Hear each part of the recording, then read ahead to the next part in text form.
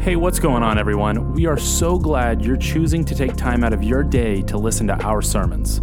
Our prayer for you is that these messages would not replace your belonging to a local church, but would only be supplemental in your walk with Jesus. With that being said, we love you and we hope you enjoy the message today. Had come to an end, and when his life and his book had finished being penned, that Son of Man had still not come for them. For as the visions promised, God's kingdom would come long after Daniel and his friends. It would come after the Persians, Medes, Greeks, and Babylonians. For even though Israel was back in their land, they were still waiting for their Savior. They were still waiting for the Son of Man. He would not reach his goal through furnaces, lions' dens, or amassing armies and gold. Instead, he would transform a cross into his throne.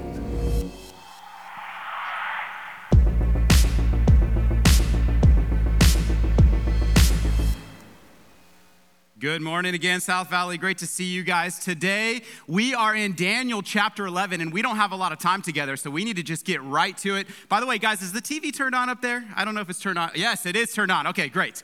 Welcome. My name is Ricky Hemme. Welcome to South Valley. Thanks for joining us in person. Thanks for joining us online. We got 45 verses to cover today. We have been going through the book of Daniel verse by verse. We haven't skipped a single verse yet, so we're not going to skip a verse today. Doesn't matter how long it is, we are going to get through this thing. We have been faithful. We are almost there. 12 chapters total in this book, and we are in chapter 11. So let me bring you up to speed. Last week, we learned that this last section, chapters 10 through 12, form a single vision.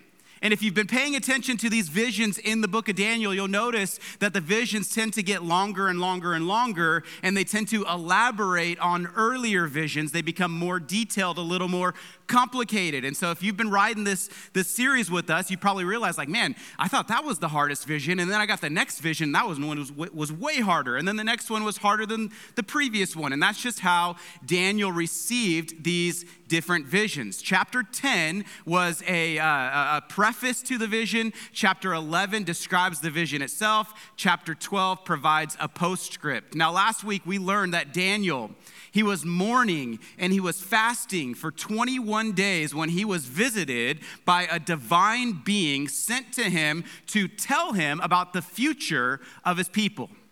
He's praying and fasting. A divine being comes and he gives him a vision of what's going to happen within 150 years after the vision that he received, and also what's going to happen in the last days, the end of time. Today's sermon is titled The Last Days. Now, we mentioned this before, but a quarter of the Bible is predictive prophecy.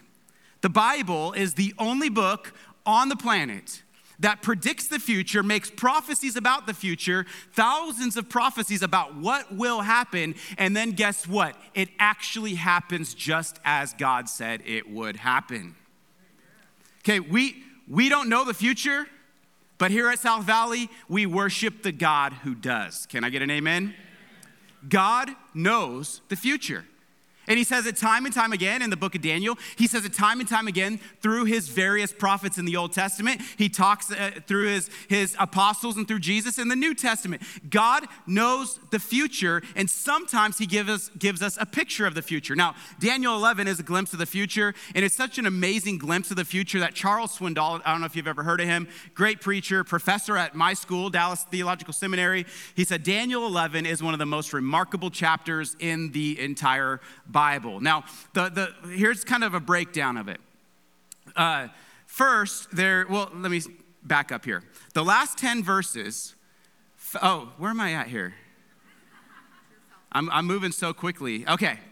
The first 35 verses of Daniel chapter 11 give us 135 prophecies that span a period of 150 years, 135 prophecies in 35 verses. And all of those prophecies have already been perfectly fulfilled and corroborated by historians. That's the first 35 verses. The last 10 verses fast forward to the last days, and they talk about a future terrifying world ruler who will war against God's people, the saints, who will trample the truth, and who will set himself up to be worshiped. Any idea who this guy might be?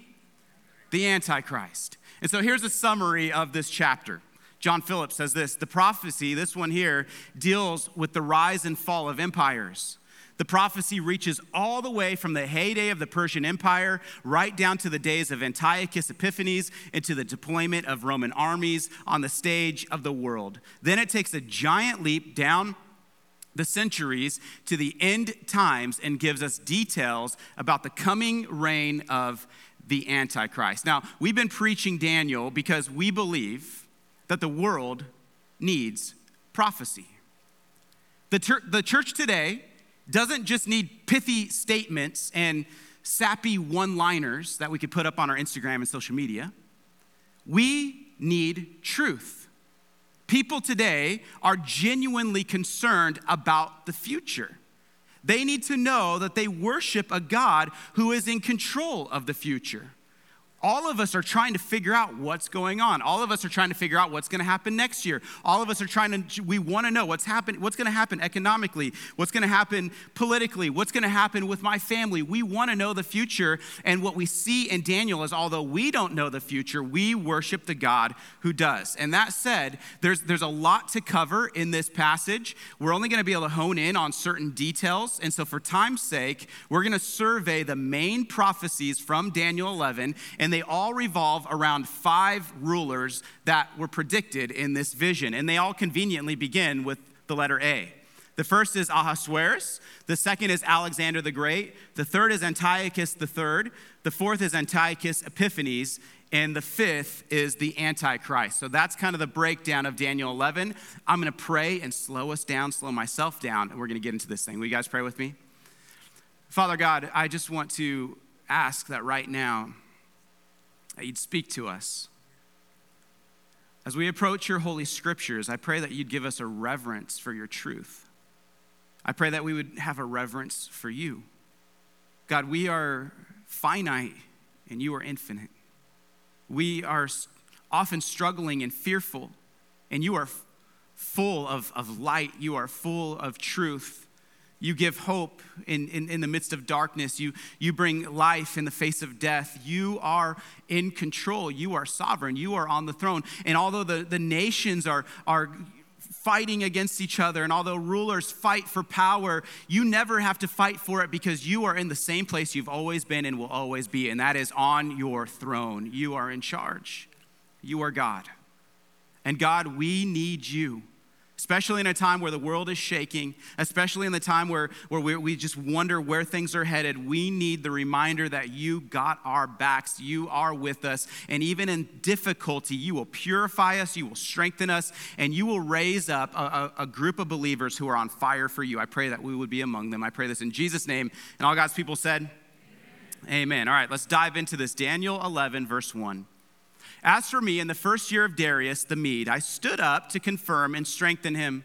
And now I'll show you the truth. Behold, 3 more kings shall arise in Persia, and a 4th shall be far richer than all of them.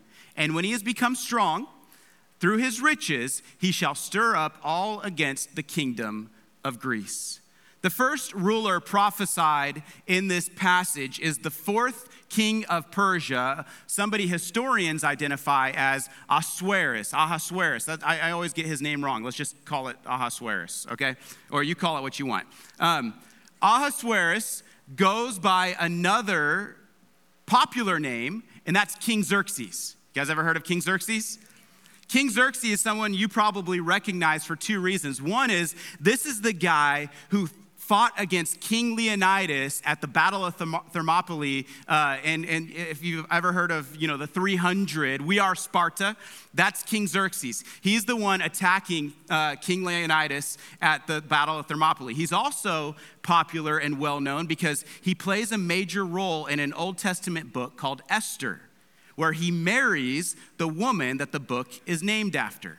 Esther tells us that he reigned over 127 provinces from India to Ethiopia, and indicates the scope of his wealth by recording a lavish 180-day feast that he hosted for all his officials and all his servants. He led one of the largest armies in all of history. He once sent out soldiers that numbered 2,641,000 men to go and attack the Greek city-states. But 8 months later, he found himself struggling, and he actually had to straggle home broken and beaten. So the great King Xerxes was going to be overthrown and overpowered by another ruler, the second ruler predicted in Daniel's prophecy. These are predictions before they actually even happen. Okay, Daniel's getting a vision of the future, and he gets a vision of another ruler that's going to supplant King Xerxes, and this is what it says.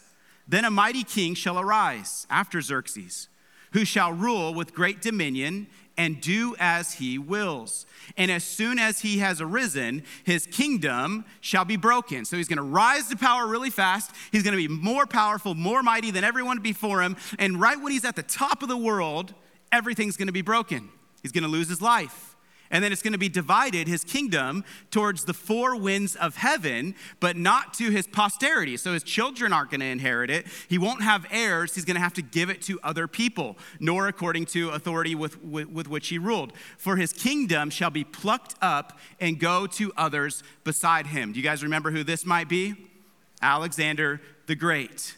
So we've talked already in the past about Alexander the Great because Daniel has already had visions of this ruler. He's pictured as a leopard with wings in previous chapters. He's pictured as a goat that conquers so swiftly that he doesn't even touch the ground. And what you need to know about Alexander the Great is this man was raised by parents who wanted to mold him into a warrior king.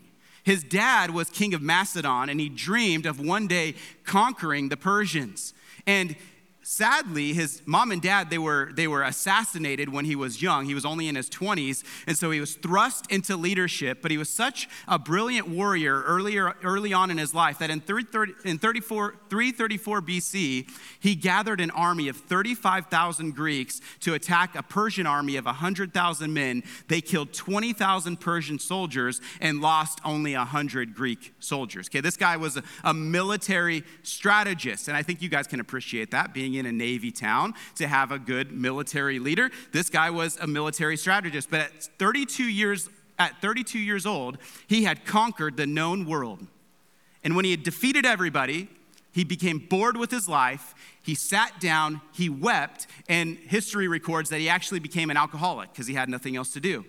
And sometime, whether we don't know if it was alcohol or if it was poison, but at the age of 33, he died, likely of alcoholism. He had no legitimate heirs, and those close to him who might take over the throne were murdered by generals and by others who were fighting for power. And so instead of his kingdom going to his family, his kingdom was divided among four generals, which Daniel said would happen. His kingdom shall be broken and divided toward the four winds of heaven. God said it would happen, and it happened. That's what we're seeing here today. Now, it's easy for us to just read this and be like, okay, that's pretty cool. No, that's mind-blowing. That's not just kind of cool. This doesn't exist anywhere. This is not in the Quran. There's no other book on the planet that makes predictions about specific rulers who will rise to power, be taken down, kingdom divided, who will come up after them, how it's going to happen. What's happening, what we're reading here in Daniel is a miracle. It's an act of God. It is prophecy, and it is only found in the Bible. One other story worth mentioning that actually doesn't come from the Bible, but from our history books. Okay, if you want just a history book to talk about this. There's a historian named Josephus. He wrote about the antiquities of the Jews. He is a famous Jewish historian. He wrote most of the history that we have accepted in our history books from that time period. He talks about Alexander and how one day Alexander had a vision about his conquest. So he always wanted to attack the Persians, but he didn't know when until he had a vision one day that a man wearing purple came to him and said, hey, it's time. Go and attack. Your enemy will be in your hands. And so he began to gather his troops, head towards Persia. When he was going through Israel, and Israel was the next on his hit list, so he would have gone in and destroyed everything and, ransacked the temple and all of that stuff. But what happened was kind of crazy. the high priest of the time decided to go out and meet Alexander on the road. He had a vision that he needed to be peaceful towards Alexander. And so he has all the Israelites wearing white, their religious garbs, and he gets in a purple robe, and he meets Alexander out on the road. And when Alexander saw him, he was stunned because he saw in that moment the man from his vision. And so he got off his horse and he honored this high priest that he was actually there to attack and dethrone. And he was so stunned, he went to the temple, offered a sacrifice in the temple. And then when he was in the temple, the priest opened the Daniel scroll and he said, hey, this passage about this goat and this leopard and this ruler, this is you. Daniel's scroll was given to Alexander, and he saw in advance what was going to happen. And so he was so in awe. What he did is he asked, well, what can I do for you? And they said, well, if you could just allow us to have religious freedom under the Greek Empire. And so Alexander gave him religious freedom, and he went on with confidence to the next city, to the next place, and he conquered the Persians, fulfilling what would happen in the book of Daniel. That is mind-blowing, right? Can I get an amen? Mind-blowing. I'm telling you that story, though, because liberal scholars would like to say that, you know what, this stuff is so specific, it had to be written later, like after the fact. There's no way it could be this specific. That's what they have to say about every prophecy. They have to figure out a way to discredit God. No, we can't believe this, because if this is actually true, if this actually happened, then God is actually real, and now I have to come under God's rule and live my life according to his ways. So no, this can't be true, and so they try to explain it away, except for the fact that other historians point out that these events actually happened and that they actually saw the prophecies written about them, and there's another important person in the Bible who believed in the prophecy of Daniel and talked about the prophecy of Daniel. He's an important figure in all of Scripture. Any idea what his name is? Jesus Christ. And if Jesus can say with certainty that the prophecies of Daniel are in fact true, and he can actually proclaim them and talk about the abomination of desolation that is still to come, prophesied by Daniel, then you and I can see and say with confidence that what the book of Daniel says is in fact the very word of God. Can I get an amen? Well, Daniel prophesied the destruction of the temple long before it happened. He prophesied all these nations long before it happened. Jesus piggybacked on it, talked about all of this stuff. But what I want you to see is that God was using all these nations, the Babylonians, the Persians, the Greeks, the Romans, to prepare the way for his son. You see, God doesn't just do things in history just because he's bored and wants to, what should I do with this nation? He has a plan. He has a purpose. All of history was driving in a certain direction, preparing the way for Jesus Christ. Once again, all of history today is driving in a certain direction, preparing once again for the coming of Jesus Christ. You see, in the Old Testament, history was preparing through things like Hellenism, which is what Alexander the Great brought to the world at the time, the ancient world. Hellenism was bringing Greek culture to the world, and they made the Greek language the common language of the day. So in this time, there was a common education, there was a desire for art, there was a common language. This is the first time that the world was sharing a common language since the Tower of Babel.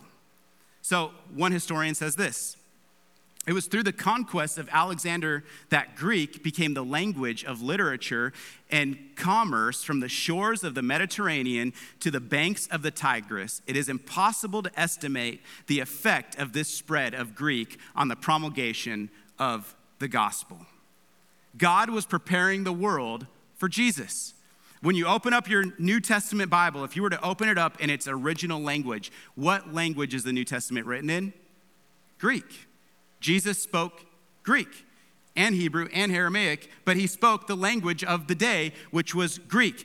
Jesus traveled along Roman roads. The gospel went out on Roman roads following the Greeks. So all of history was preparing the way for Jesus. Once again, all of history is preparing the way for Jesus. Now, when Alexander died, he left a giant power vacuum. The whole world was now fighting for supremacy, and the little nation of Israel was caught in the middle. So I don't know if you look at geography very often, but if you look at the Middle East, there's this little strip of land next to the Mediterranean, on the Mediterranean, called Israel. It's been fought over for centuries. It's still going to be fought over until the return of Jesus. And this little piece of land hinges on 3 continents.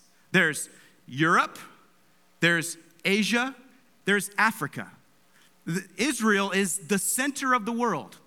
And oftentimes, because it's the center of the world, it is the center of world conflict.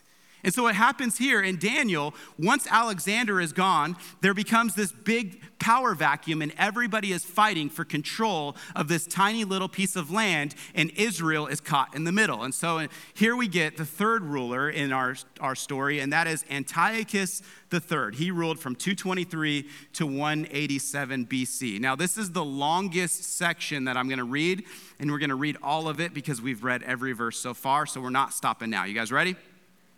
Daniel 11, verse 5, this is what it says. So Alexander's gone. What's going to happen after him? Then the king of the south shall be strong, but one of his princes shall be stronger than he and shall rule, and his authority shall be a great authority. After some years they shall make an alliance, and the daughter of the king of the south shall come to the king of the north to make an agreement. But she shall not retain the strength of her arm, and he and his arm shall not endure, but she shall be given up, and her attendants, he who fathered her, and he who supported her in those times. And from a branch, from her roots, one shall arise in his place. He shall come against the army and enter the fortress of the king of the north, and he shall deal with them and shall prevail. He shall also carry off to Egypt their gods with their metal images and their precious vessels of silver and gold. And for some years he shall refrain from attacking the king of the north. Then the latter shall come into the realm of the king of the south, but shall return to his own land. His son shall wage war and assemble a multitude of great forces, which shall keep coming and overflow and pass through, and again shall carry the war as far as his fortress. Then the king of the south, moved with rage, shall come out and fight against the king of the north. And he shall raise a great multitude, but it shall be given into his hand. And when the multitude is taken away, his heart will be exalted, and he shall cast down tens of thousands, but he shall not prevail. For the king of the north shall again raise a multitude greater than the first. And after some years he shall come on with a great army and abundant supplies. In those times many shall rise against the king of the south, and the violent among your own people shall lift themselves up in order to fulfill the vision, but they shall fail. Then the king of the north shall come and throw up siege works and take a well-fortified city. And the forces of the south shall not stand, or even his best troops, for there shall be no strength to stand. But he who comes against him shall do as he wills, and none shall stand before him. And he shall stand in the glorious land, that's Israel, with destruction in his hand. He shall set his face to come with the strength of his whole kingdom, and he shall bring terms of an agreement and perform them. He shall give them the daughter of women to destroy the kingdom, but it shall not stand or be to his advantage. Afterwards, he shall turn his face to the coastlands and shall capture many of them, but a commander shall put an end to his insolence. Indeed, he shall turn his insolence back upon him. Then he shall turn his face back towards the fortresses of his own land, but he shall stumble and fall and shall not be found. Then shall arise in his place one who shall send an exactor of tribute for the glory of the kingdom, but within a few days he shall be broken, neither in anger nor in battle. Those are our verses. Now you see why the second half of Daniel is often neglected. You see why? Because everyone loves the stories of Daniel 1 through 6. But when it gets to the prophecy part, you actually have to do some digging. You actually have to learn some history. You actually have to spend some time in the Word trying to figure these things out. Now, as I mentioned earlier in this sermon, there are 135 prophecies within these first 35 verses. So we can't talk about all of them. We don't have time. But what I want you to see is this section is a reminder that conflict and war on earth will continue until the end. Kingdoms rise, kingdoms fall. In their place comes a new kingdom who is powerful and mighty and the standard of the day. And then that ruler makes some bad decisions or they're overthrown and then they fall. And throughout history, we see kingdoms rise, kingdoms fall, kings come, kings go. People are trying to create peace on earth. People are trying to create solutions, but what we actually see here is people are just trying to look for power, and they're influenced by greed, and they're influenced by control, and they're making decisions that are for their good, but not for everybody else's good. And that's what we've been seeing throughout history. That's what we're going to continue to see throughout history. The kind of kingdom that you and I crave, the kind of king that you and I want to follow is there's only one person who could fulfill that, and his name is King Jesus. Amen. Jesus will rule a kingdom that cannot be overthrown. Jesus will sit on a throne as a king forever. His rule will not just be for a time or for a season or in some certain spot and not in other spots. He will rule over everything. Every king prior to him, though, is trying to gain control, trying to set themselves up, trying to increase their influence. But what we're going to see throughout history is we're going to see more and more conflict, people trying to take what's not theirs. There's rising up and falling down, nation upon nation, and that's going to continue until one day Jesus comes and brings peace, brings shalom, because only Jesus is he's the only leader who can make all things new, all things right. Can I get an amen? Well, verses 5 through 20, they predict a time of war and drama that will go on for years between the kings of the north and the kings of the south, the kings of Syria and the kings of Egypt. This is all happening prior to the Roman Empire, okay? This is on the heels of the Greek Empire, the days of Alexander. And the only way I could describe this section, we can't look at all of it. You just learned about a bunch of rulers and a bunch of crazy things in that section. But the only way I could describe it is that this is like the Real Housewives of antiquity, okay? This section is just a bunch of drama on top of drama on top of drama. Okay, there's divorce, there's murder, family members are poisoning each other. There's jealousy. There are marriage scandals. There's greed. Everyone is fighting to be the next big thing. Okay, if we were to get this prophecy today, we would actually be watching it on Bravo or MTV. All right, that's where you'd get it. Or you'd be reading it in the National Enquirer on your way out of the grocery store. Okay, this is drama on top of drama on top of drama on top of drama. It's showing us that there will be war and there will be struggle until the return of Jesus. And one king caught in the drama was a man named Antiochus III of Syria. His wars against Egypt were marked first by a series of defeats and then followed by a series of victories. But after he finally established himself, he sought to strengthen his kingdom by giving his daughter into marriage. Daniel 11:17 says this: "He shall give him the daughter of women to destroy the kingdom, but it shall not stand or be to his advantage." So everyone was looking for more control, more power. And one way you would do that in the ancient world is you would form an alliance by marrying off your children. And so he married off his 12-year-old daughter, a woman we know as Cleopatra. Cleopatra is 12 years old. She's sent to Egypt to become the wife of the king of Egypt, and then to turn the Egyptians against the king, so that her father could take over the land of Egypt. Well, what happened in the story is instead of doing what her father wanted her to do, she actually fell in love with her new husband, the king of Egypt, and decided to go and turn the king of Egypt against her father. And so he was furious about this, and so we read what happens, what was going to happen, and it actually did happen, just as it said. Daniel 11:18. "Afterwards, he shall turn his face," when he finds out that it didn't work, selling off his daughter, "to the coastlands," that's the coasts of Egypt, "and capture many of them.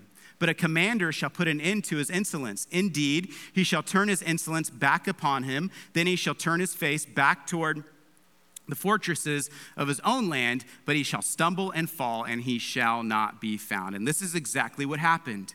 History tells us that Antiochus III tried to attack Egypt after his plan failed, and he went through the coastal cities, but he was stopped by the Roman armies, which were at that time on the rise. And in anger, he returned home, he plundered his own land, and when he attacked the temple of Jupiter, he stole its treasures, and then his people decided to rise up against him, and they murdered him, and his body was never found. And so his son, Seleucus IV, inherited the kingdom, but when he inherited the kingdom, he inherited a bunch of war debt, and so he had to send out tax collectors to plunder the temple in Jerusalem, which is exactly what Daniel said would happen. Verse 20, then shall arise in his place one who shall send an exactor of tribute for the glory of the kingdom, but within a few days he shall be broken, neither in anger nor in battle. The big idea is this: the Bible said it would happen, and it what?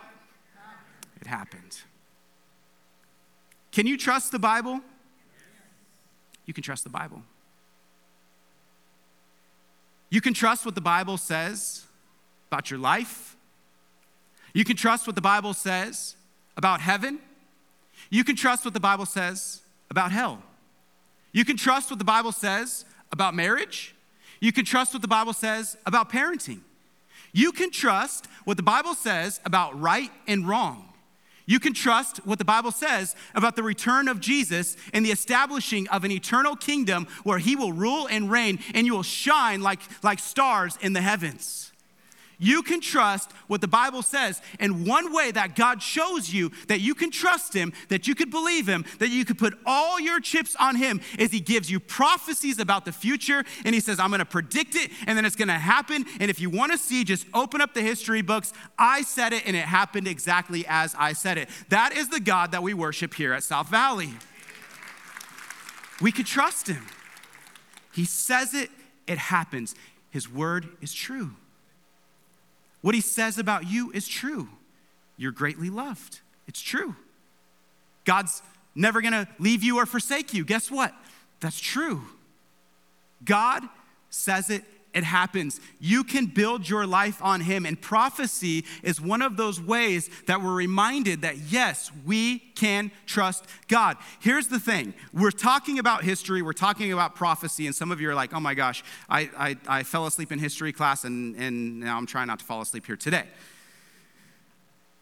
I'm showing you history, I'm showing you prophecy, because one thing I've realized is that there are people who call themselves believers, yet decide to do things their own way and not trust in God's way.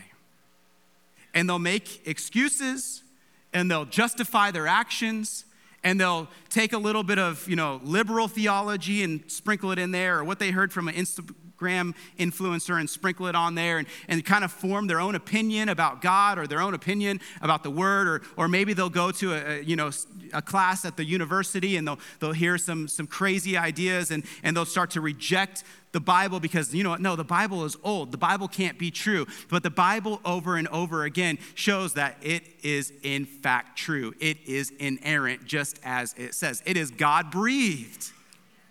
The Bible's God-breathed. You can trust it. Well, following Antiochus III came another ruler, and here's where things get even darker. Antiochus Epiphanes, or Antiochus IV. This is what it says. Verse 21. In his place shall arise a contemptible person. So there's warring over the north and the south. Israel's caught in the middle. There's Syria and Egypt. And one of those, and that's in the wake of Alexander being gone. Well, one of those rulers that will rise up is Antiochus Epiphanes. He shall come in without warning, and he'll obtain the kingdom by flatteries. This is an important figure in the Bible. Armies shall be utterly swept away before him and broken, even the prince of the covenant. And from the time that an alliance is made with him, he shall act deceitfully, and he shall become strong with a small people. Without warning, he shall come into the richest parts of the province, and he shall do what neither his fathers nor his fathers' fathers have done, scattering among them plunder and spoil and goods. So he's gonna take the throne illegitimately, and then he's gonna control people kind of like a drug cartel leader would do, where he takes whatever he's making off of his, bad decisions and bad business, and he's giving it to the people so as to control the people and make them follow him. That's what Antiochus does. He shall devise plans against strongholds, but only for a time. And he shall stir up his power and his heart against the kings of the south with a great army. And the king of the south shall wage war with him, an exceedingly great and mighty army, but he shall not stand, for plots shall be devised against him. Even those who eat his food shall break him. His army shall be swept away, and many shall fall down slain. And as for the two kings, their heart shall be bent on doing evil. There are times where he tries to set up around a dinner table. We read it in history, these alliances. And what he does is he gets around the table and he promises protection and he promises an alliance. And then when he leaves that meeting, he actually turns his back on all of his promises and he attacks the people that he says he's going to protect. Even those who eat his food shall break him. They'll speak lies at the same table, but to no avail, for the end is yet to be at the appointed time, or this shall be said again, at the appointed time. And he shall return to his land with great wealth, but his heart shall be set against the holy covenant, and he shall work his will and return to his own land. At the time appointed, he shall return and come into the south, but it shall not be this time as it was before. For ships of Kittim shall come against him, and he shall be afraid and withdraw, and shall turn back and be enraged and take action against the holy covenant. He shall turn back and pay attention to those who forsake the holy covenant. Forces from him shall appear and profane the temple and fortress, and shall take away the regular burnt offering. And they shall set up the abomination that makes desolate. He shall seduce with flattery those who violate the covenant, but the people who know their God shall stand firm and take action. And the wise among them shall make many understand, though for some days they shall stumble by sword and flame by captivity and plunder. When they stumble, they shall receive a little help, and many shall join themselves to them with flattery. And some of the wise shall stumble, so that they may be refined, purified, and made white until the time of the end, for it still awaits the appointed time. So that's Antiochus Epiphanes. Antiochus Epiphanes is someone we met in an earlier chapter. He was the Antichrist, you might remember, of the Old Testament. That's what we often call him. A picture of the future Antichrist, a preview of the future Antichrist who will rise up during the tribulation period. Antiochus Epiphanes was among the most wicked men who ever lived. He was the Hitler of his day. He was the king of the Seleucid Empire, one of the four kingdoms that emerged from Alexander the Great's former territory. And he seized the throne in an illegitimate way. He seized it, he took it from his nephew, and he enlarged his kingdom through military power. And according to historians, Antiochus was the first person in history to persecute people simply for their religious beliefs. And the people he hated the most were the Jews. So he sought out to exterminate the Jews. He fought for control of their land, and then he sought to exterminate them, and he would often take out his wrath and his anger upon them. He marched upon Jerusalem in fury, and he defiled everything that was holy to God's people. He banned circumcision. He outlawed holy days. He forced the priests who work in the temple to eat food that was sacrificed to idols. He force-fed them. He set up a statue of Zeus in the Holy of Holies. He made it illegal for you to rest on the Sabbath. He forced you to work on the Sabbath, set up a temple or a statue of Zeus, slaughtered a pig on the altar. He raped, he plundered, he killed. He was evil incarnate. He defiled everything the Jews deemed holy. He outlawed the scriptures. He burned the Bible. He was a complete abomination. We read in history that he slaughtered 80,000 Jews, including women and children, and he sold another 40,000 Jews into slavery. He often publicly tortured those who were against him, even in times in front of their own family members. He called himself Epiphanes, which means God-man, but others called him Epimanes, which means madman. And the reason this guy is important to understand is because of this. Antiochus is a preview of the Antichrist.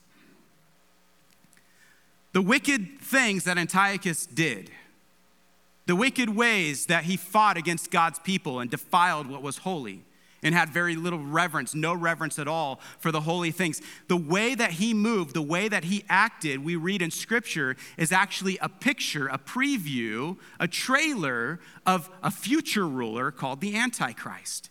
Jesus talks about him in Matthew 24. John talks about him in the book of Revelation. Antiochus is a type of Antichrist. He is evil incarnated. Well, one day there will be another ruler who is evil incarnated, likely possessed by Satan, able to do signs and wonders and mysterious things, and he will do abominable things similarly to the things that we saw with Antiochus Epiphanes, the way he desecrated the temple, the way he slaughtered God's people, the way he trampled on the truth. And although the Antichrist might not be here yet today, we do know that the spirit of Antichrist is already alive and well. Some of this is already happening. Truth is being trampled on. Truth is being canceled. Truth is being taken out of books. Okay, the Antichrist may not be here right now in front of us, but the spirit of Antichrist is already alive and well. And what we've read in Daniel is that things are actually going to get worse before they get better, because one day a worse ruler than Antiochus will rise up and he will oppose God's people in ways that Antiochus did, but it will be even more brutal, which leads to the final ruler prophesied. You guys hanging in there? Final ruler, and that is the Antichrist. So we talked about 5 rulers, all starting with the letter A. The last is the Antichrist, and this is what it says. And the king, so coming after him, and it doesn't say when, one day in the future, that's often in prophecy. There's a picture of what's going to happen soon, and then there's a picture of what's going to happen later. And oftentimes what happens soon is a preview or a type or foreshadows a greater fulfillment in the future, and that's exactly what's happening here. And the king shall do as he wills, talking about the Antichrist. He'll exalt himself and magnify himself above every god. People often ask, what will the Antichrist be like? What should I be looking for? Where is he? Is he here right now? Is he this guy? Is he that guy? This is what we'll know about the Antichrist. He'll exalt himself, magnify himself above every god. And he'll speak astonishing things against the God of gods. He shall prosper till the indignation is accomplished. For what is decreed shall be done. He shall pay no attention to the gods of his fathers or to the one beloved by women. He shall not pay attention to any other god, for he shall magnify himself above all. He shall honor the God of fortresses. That means he'll want power and control instead of these. A God whom his fathers did not know, he shall honor with gold. He's likely going to have a spiritual heritage, but he's going to turn on his spiritual heritage to somebody that his fathers didn't worship, because he'll honor gold and silver. He'll control the world economically with precious stones and costly gifts. He shall deal with the strongest fortresses with the help of a foreign god. He'll have other allies, people who get around him and behind him, who are also strong and powerful. Those who acknowledge him, he shall load with honor. Okay, if you're on his side, things will go well for you. If you're not on his side, things will go poorly for you. He shall make them rulers over many and shall divide the land for a price. At the time of the end, the king of the south shall attack him, but the king of the north shall rush upon him like a whirlwind with chariots and horsemen and with many ships. And he shall come into countries and shall overflow and pass through them like nothing. He'll come into the glorious land, that's Israel, Jerusalem, and tens of thousands shall fall, but these shall be delivered out of his hand. Edom and Moab and the main part of the Ammonites, some will be spared. He shall stretch out his hand against the countries, and the land of Egypt shall not escape. He shall become ruler of the treasures of gold and of silver and all the precious things of Egypt. And the Libyans and the Cushites shall follow in his train. Other nations will get on board with him. But news from the east and the north shall alarm him. And he shall go out with great fury to destroy and devote many to destruction. Some will try to rise up against him, but everyone who rises up against him will ultimately lose, because no man, no earthly kingdom can stand against Satan and demons. We've already learned that so far in Daniel. There are powerful forces behind the scenes waging war for our souls, waging wars over what we believe to be true. There are powerful forces that are controlling things that we see today, although we don't see what's happening behind the veil. We cannot stop those forces. Only God can. Only Jesus can. And so there's going to be wars, people fighting against him, but they're all going to fail because man can't stand up against him. And he shall pitch his palatial tents between the sea and the glorious holy mountain, yet he shall come to an end with no one to help him. So here we have the final description of the Antichrist in the Old Testament. Final description. So far, we've learned this about the Antichrist. We've learned that Daniel saw a vision of what is going to be the most powerful dictator the world has ever seen. We also know earlier that he would be somebody who was renowned, somebody who was eloquent with his words, somebody who could capture an audience with strong speaking abilities and capture people's attention and capture the attention of the administrations of the world. We also learned that the combination of his magnetic personality and his speaking abilities and his good looks, which Daniel talked about earlier, will make him virtually irresistible to the masses. So sometimes when we think of Antichrist, we think of a very, very dark, disturbing person, but this is not going to be a very dark, disturbing person. This is going to be somebody that you're going to want to follow, that you're going to want to trust, because this person is going to be a winner. And so what are the characteristics that Daniel shares? Well, he shares 9. And I'm going to share with you actually 9, just so you know. Because I know in the past I said that I had a certain number, and I didn't share that. In fact, I'm wearing right now, I don't know if this is appropriate, but I'm going to lift my shirt up. I have this shirt on right here that some people in the church made for me. They said, you can't remember number 8 in your sermon, but you can remember the Rams score. So I said I got 9 characteristics of this, the Antichrist. I'm going to share with you 9, okay? We got 9. Number 1 is this. He's going to be a winner. He's going to be somebody that wins, and those who follow him are going to be winning in his wake. He is going to be a winner. He'll do according to what he wants, and he shall prosper in what he wants. Number 2, he's going to set himself up to be worshiped. Now, this might not happen immediately because we read in Daniel that there are 7 years of tribulation. In the first 3.5 years, there's a peace treaty, and it looks like things are well, and it looks like the world is going great, and people are beginning to trust this guy. And then he'll flip the script 3.5 years in, and he'll do kind of like Antiochus Epiphanes. He'll come upon the temple. He'll set himself up to be worshiped. I don't know exactly how it's going to happen, but he will be setting himself up to be worshiped as a god. Number 3, he'll gain powerful platforms to speak against God. He's going to take over whatever platform he can to silence the voice of Christians, to silence the agenda of God's elect, and he is going to speak in every way he can against those people. He'll speak blasphemies against God. Number 4, he'll abolish religious freedom. So at first, it'll seem like he is for all people, and then one day he's going to flip the script and he'll be only about his own agenda. He'll regard neither the God of his fathers, nor the desire of women, nor regard any God, for he shall exalt himself above them all. He'll abolish it all. Number 5, he'll gain military control. So he won't just be somebody who looks good and sounds good, but he's going to have the keys to the kingdom. He shall honor a God of fortresses. He will be powerful. Number 6, he will declare war against his enemies. Anybody who stands against him, he will fight and he will win. Number 7, he'll successfully defend himself against other nations. When people attack him, he's going to come back and he's going to win. The king of the south shall attack him, and the king of the north, and they'll come and with chariots, but they're not going to make it. With many, they'll try to attack him, but they're not going to win. Number 8, he'll gain economic control. He'll have power over the treasures of gold and silver. He'll slowly go and grow. And in Daniel 7, he was a little horn that started little and became big. And that's what's going to happen. It's going to go from little to big, just a little bit here and a little power there and a little control here. And then all of a sudden, it's going to be control of everything. And finally, number 9, and this is the point that I want you to remember the most today, and it's this. He will be destroyed by King Jesus, and he will be cast into the lake of fire.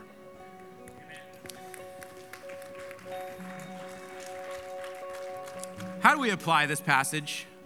Let's talk about some application. Number 1, it's time to pick a side.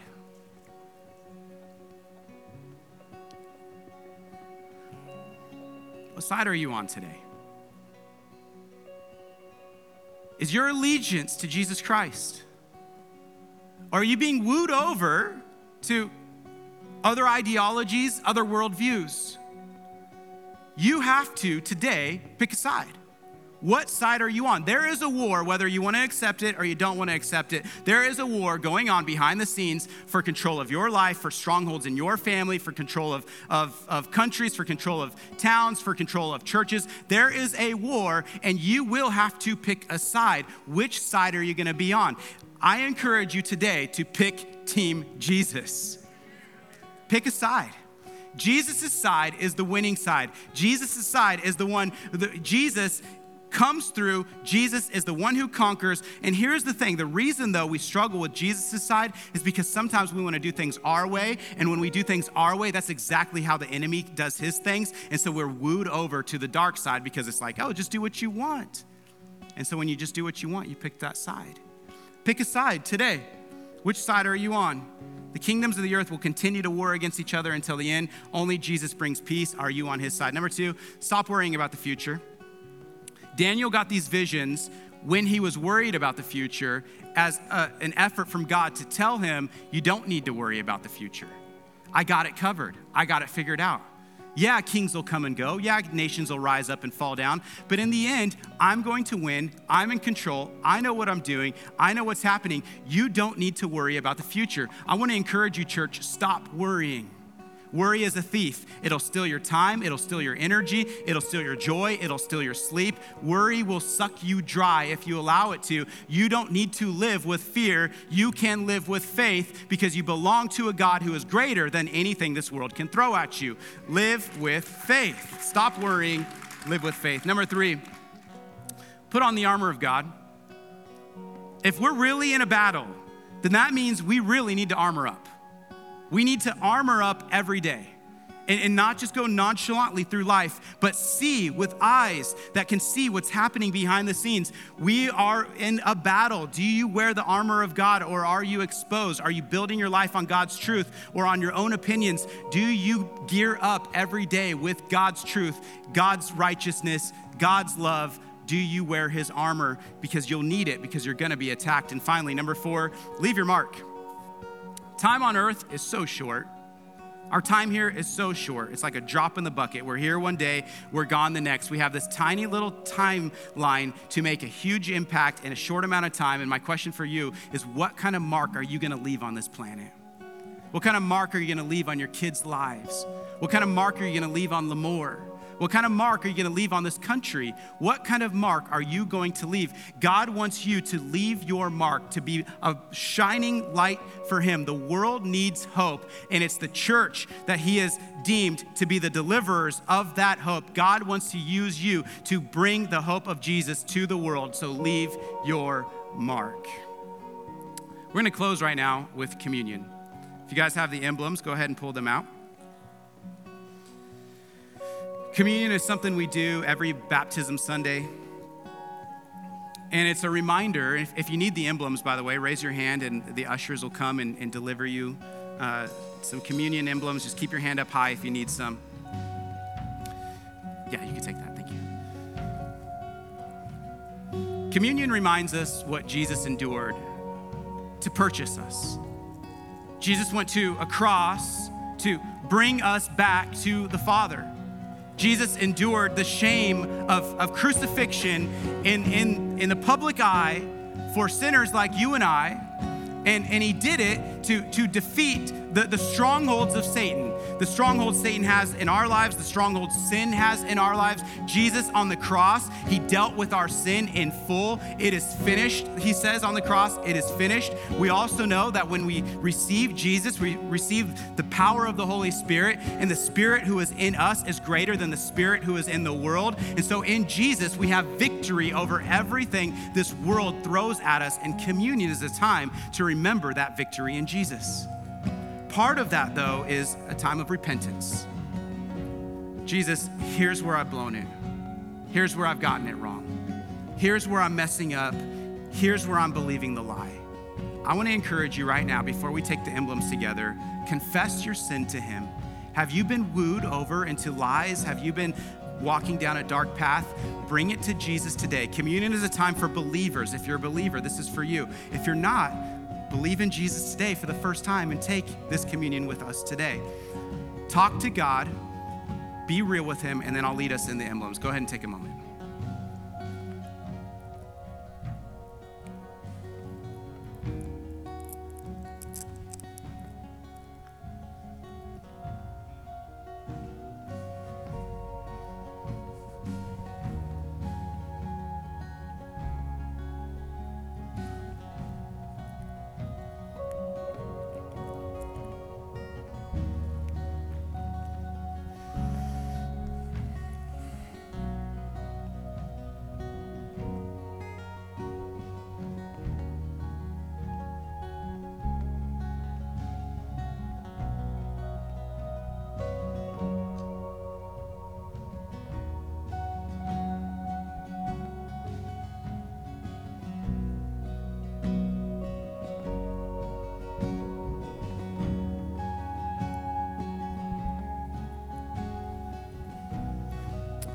Matthew 26:26 says, as they were eating, Jesus took bread.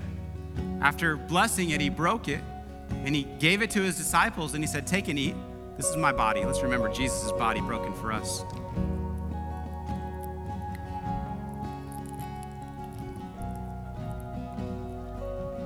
And he took a cup. He said, drink of it, all of you, for this is my blood of the covenant, which is poured out for many for the forgiveness of sins. Let's remember Jesus' blood. Will you pray with me? Father God, you are so amazing. I read passages like Daniel 11, although it hurts my brain, it reminds me that you are so much bigger than us. You are worthy of our worship. You're worthy of our praise. You've got it together. You've got it going on. You know where things are headed. You are in control. We are fearful at times, and we don't need to be if we belong to you, if we are on your side, if we've been redeemed by the blood of your Son. We have hope in this life. We have hope in the life to come. And God, I just pray, God, that anytime fear creeps in, anytime lies of the enemy creep in, that we would build our lives on your truth, on your word, that when struggles come, when pain comes, when suffering comes, that we would know that we will not be shaken because we have the Spirit of God in us. We worship the King who is truly on the throne. You are alive. You are here. You are with us today. We love you. We praise you. We need you. This town needs you. This county needs you. This church needs you. This country needs you. The world needs you. King Jesus, make us bright for you. Make us passionate for you. Make us a church that proclaims you everywhere we go, that we would see the fruit of the gospel going out, going forth, changing lives, turning this world upside down because the gates of hell cannot prevail against your church. That is your promise for us today. Help us to live in that promise. We pray this in Jesus' name. And all God's people said, why don't you stand up and let's close with a song.